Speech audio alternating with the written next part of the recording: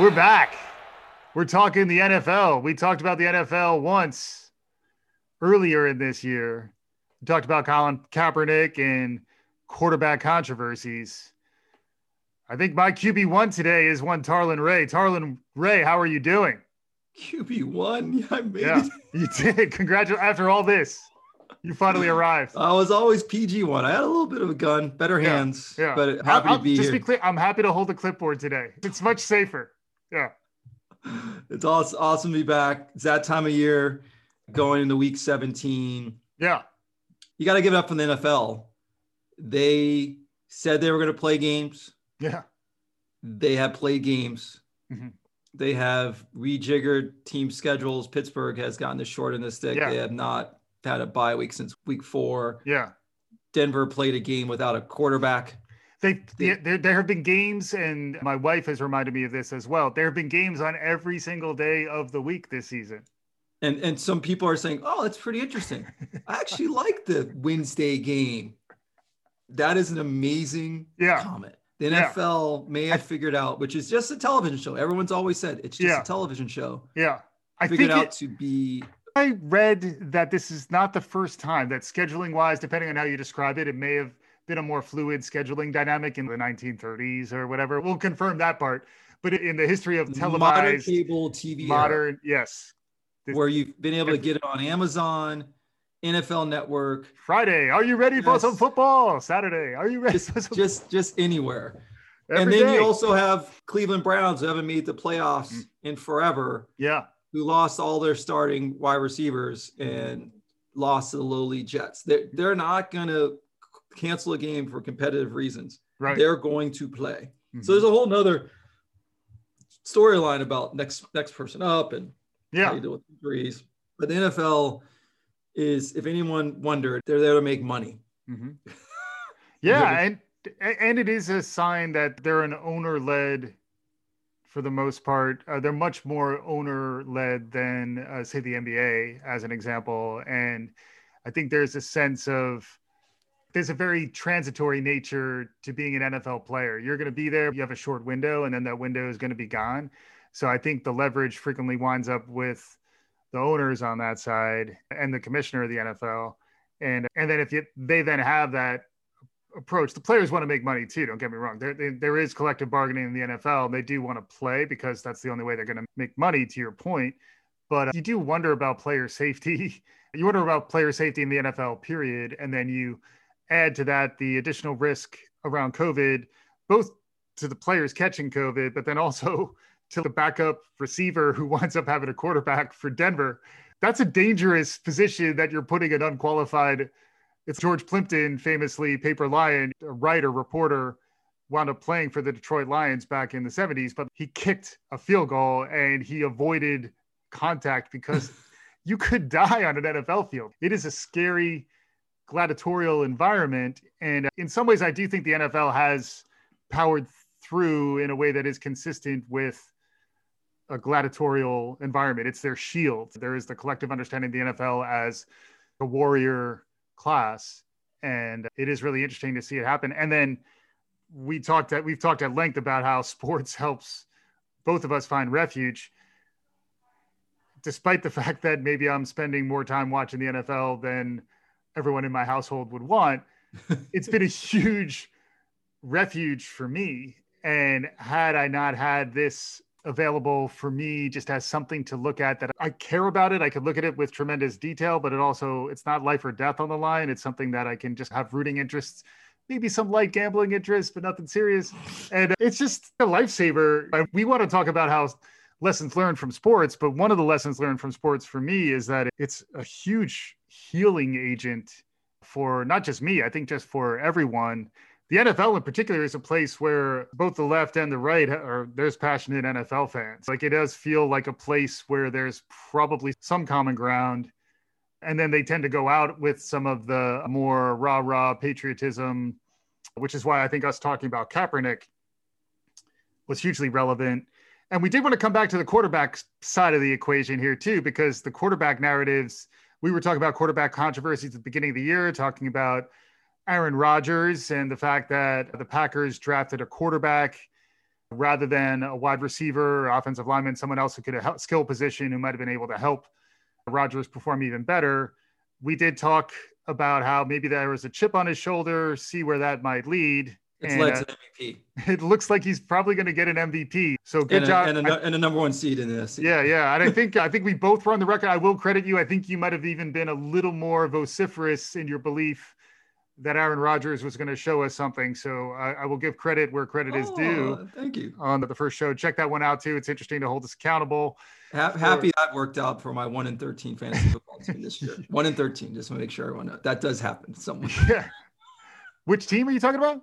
My fantasy football team went 1-13 this year. I might have been right in real life. Yeah. But in the fantasy world, right. I got destroyed. But yeah, I think you can go anywhere to talk about the playoffs. Playoffs. To Kansas City, the Bills, Pitt are already in.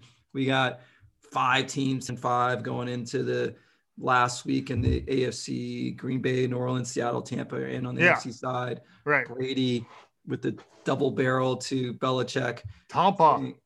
Saying I am the guy. I am the engine. Belichick. Missing the playoffs. Throwing a phone yesterday. Or a couple of days ago. But that's less interesting because you can get that anywhere. Yeah. What is truly interesting when you talk about quarterback controversies is following what's happening in Miami. Mm-hmm. And Brian Flores, as a second-year coach, former Belichick assistant, he's dialing it up and moving Tua, who was the number 5 pick in the draft. I'm sorry, Tarvin, what is Tua's last name? Tua T. Tagliova. I don't know. We'll clean it up in post. Yeah. To a T. Yeah. As he rode the pine for the first 6 games and then was designated the starter, even though Fitzpatrick was having not a terrible year. Ryan Fitzpatrick, more like Fitzmagic. Always Fitzmagic, especially coming from my alma mater. Yeah. I will always be a huge fan. 16 years in the league. H-bomb. With the record of first time ever, that's only the first 8 bomb. With the record of 59-86-1, Fitzmagic, and then benched Fitzmagic, who knew his role but still was not happy about it and said that in the press. Yeah, and proceeded to in multiple games pull Tua from the lineup and have Fitzmagic come in as a reliever in the 4th quarter to try to see what he can do. Because Fitzmagic has. What we used to say about Eli Manning, he's got a horseshoe in his butt. He's a lucky dude. Did you see that no-look pass? He's getting face masked. His head is being wrenched off by the defensive player. He hurls it. Beautiful pass, drops in. It's a lot of film work. Oh my God. Like I grew up on NFL films, running it back in the day. The beautiful, oh my God, beautiful cinematography. But that pass made me think that would have been the type of thing to see in old school film archives. That and actually Aaron Rodgers playing in the snow at Green Bay. There are these beautiful football things. It's just a really wonderful sport. NFL's a television show. It's a television.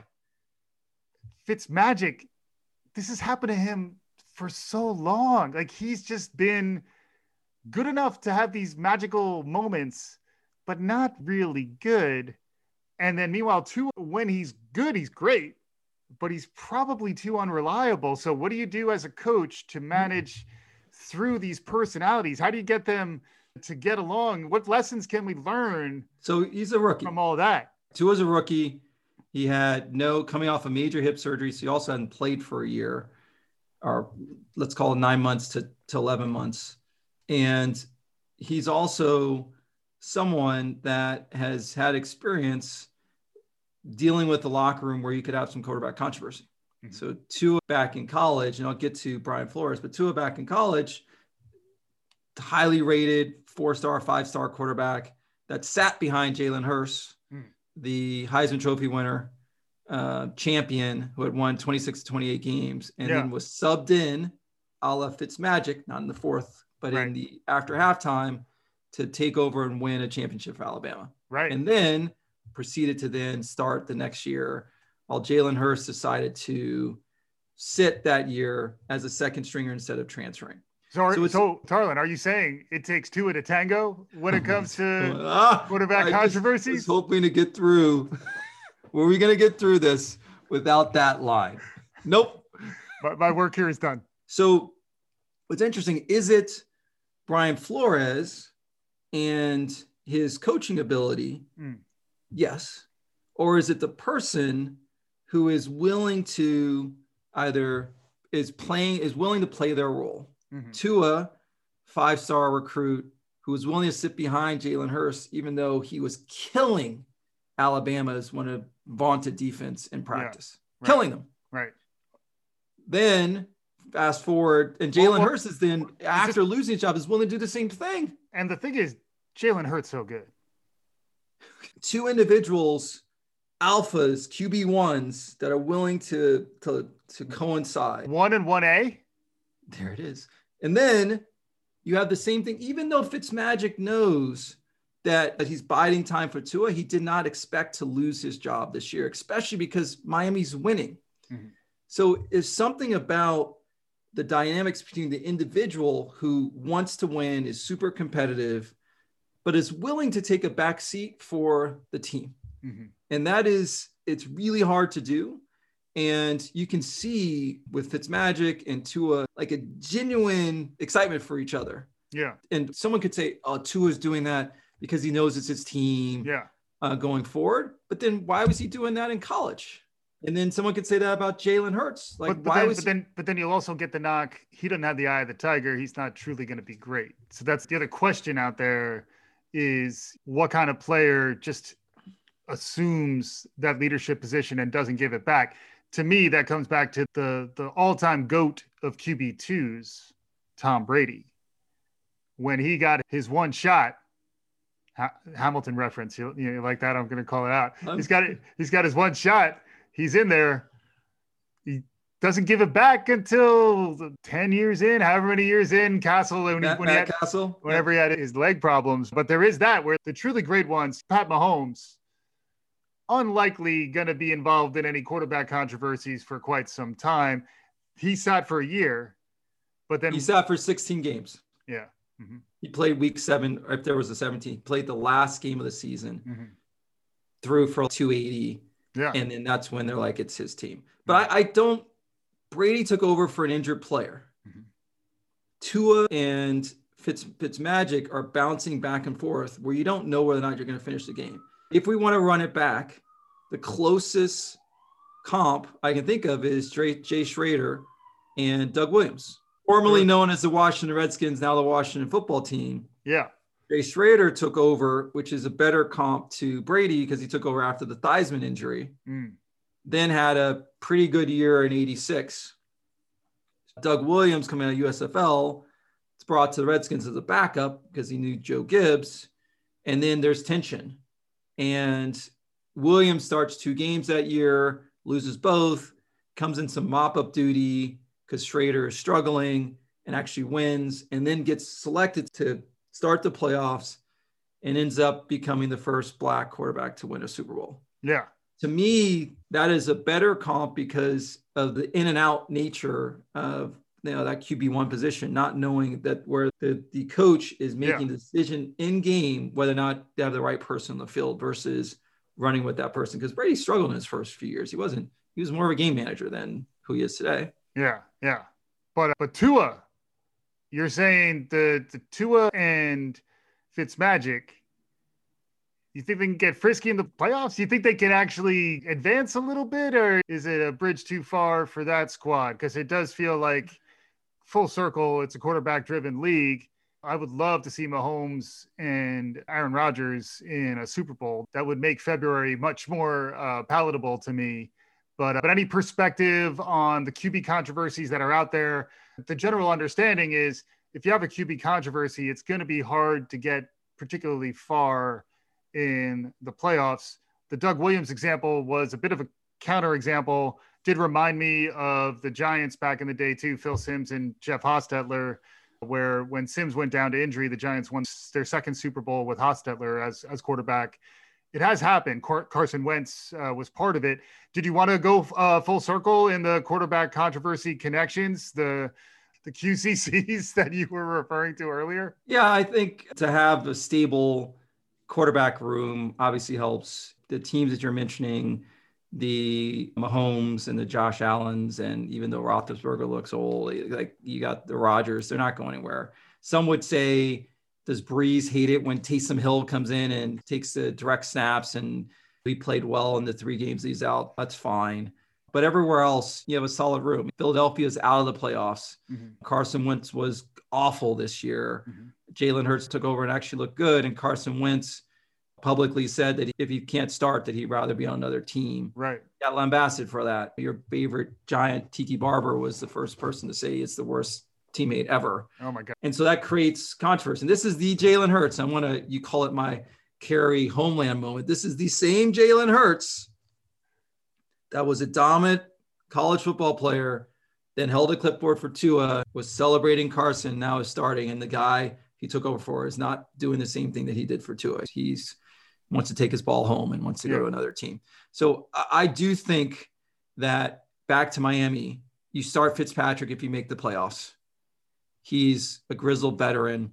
You just try to hold down the turnovers. I think he gives you a better shot to win this year. Mm-hmm. But then Tua with the full season starts next year. That's just the way you play it. Yeah. And I think what Flores has done with that team is, and with those 2 guys, it's not a controversy. What Magic would look at is if he has a deep run in the playoffs, which he's never really done, it just cements his 16-year career as a 7th-round draft pick. Mm-hmm. And he runs right off in the sunset. He holds the clipboard next year. That's it. Yeah. And then meanwhile, there's another QB2 who's getting a little frisky right now, a certain Andy Dalton, for a certain Dallas Cowboys who may be making the certain playoffs. That'll be crazy if they do. And then who knows, the NFC East, I wouldn't rule anything out. Anything can happen and probably will. But yeah, so a lot to chew on. And I think just in terms of lessons learned, it does feel like navigating who is your QB1 and how do you have a good backup without undermining them? How do you not lose the locker room? Those sort of subtleties, those sorts of dynamics, to me, remind me of a lot of the challenges you have when you're leading a team, period, where you do want to be developing your people. There are different stages in their lives and their careers. You want them to be at their best. And then you frequently have to choose who you're going to bat with and who is your quarterback, to quote Terrell Owens. That's your quarterback. You got to make those decisions. To me, there's a lot of parallels to be drawn to leading an organization, leading a not-for-profit, et cetera, around making those types of decisions about your own personnel. Any thoughts on that? 100% agree. So we talked about the individuals that are in the controversy and how a lot of it weighs on them, and just their personalities and how they feed into their role. But if you ladder up the Doug Petersons of the world and with the Eagles, Brian Flores with the Dolphins, it's their responsibility to over communicate so that someone understands what their role is. So Carson Wentz, who had 15 interceptions, numerous fumbles, 50 sacks, was not able to move the Eagles. And granted, they don't have a ton of talent. They had a lot of injuries. You should be creating a direct line of communication with Carson to just explain his role, the opportunity in front of, we're going to look at something different and what it means for him. Mm-hmm. So that happens in a lot of just various work life. You say for-profit, nonprofit. Someone might, and this goes back to, are you on the right seat on the bus? Someone may not be in the exact right role.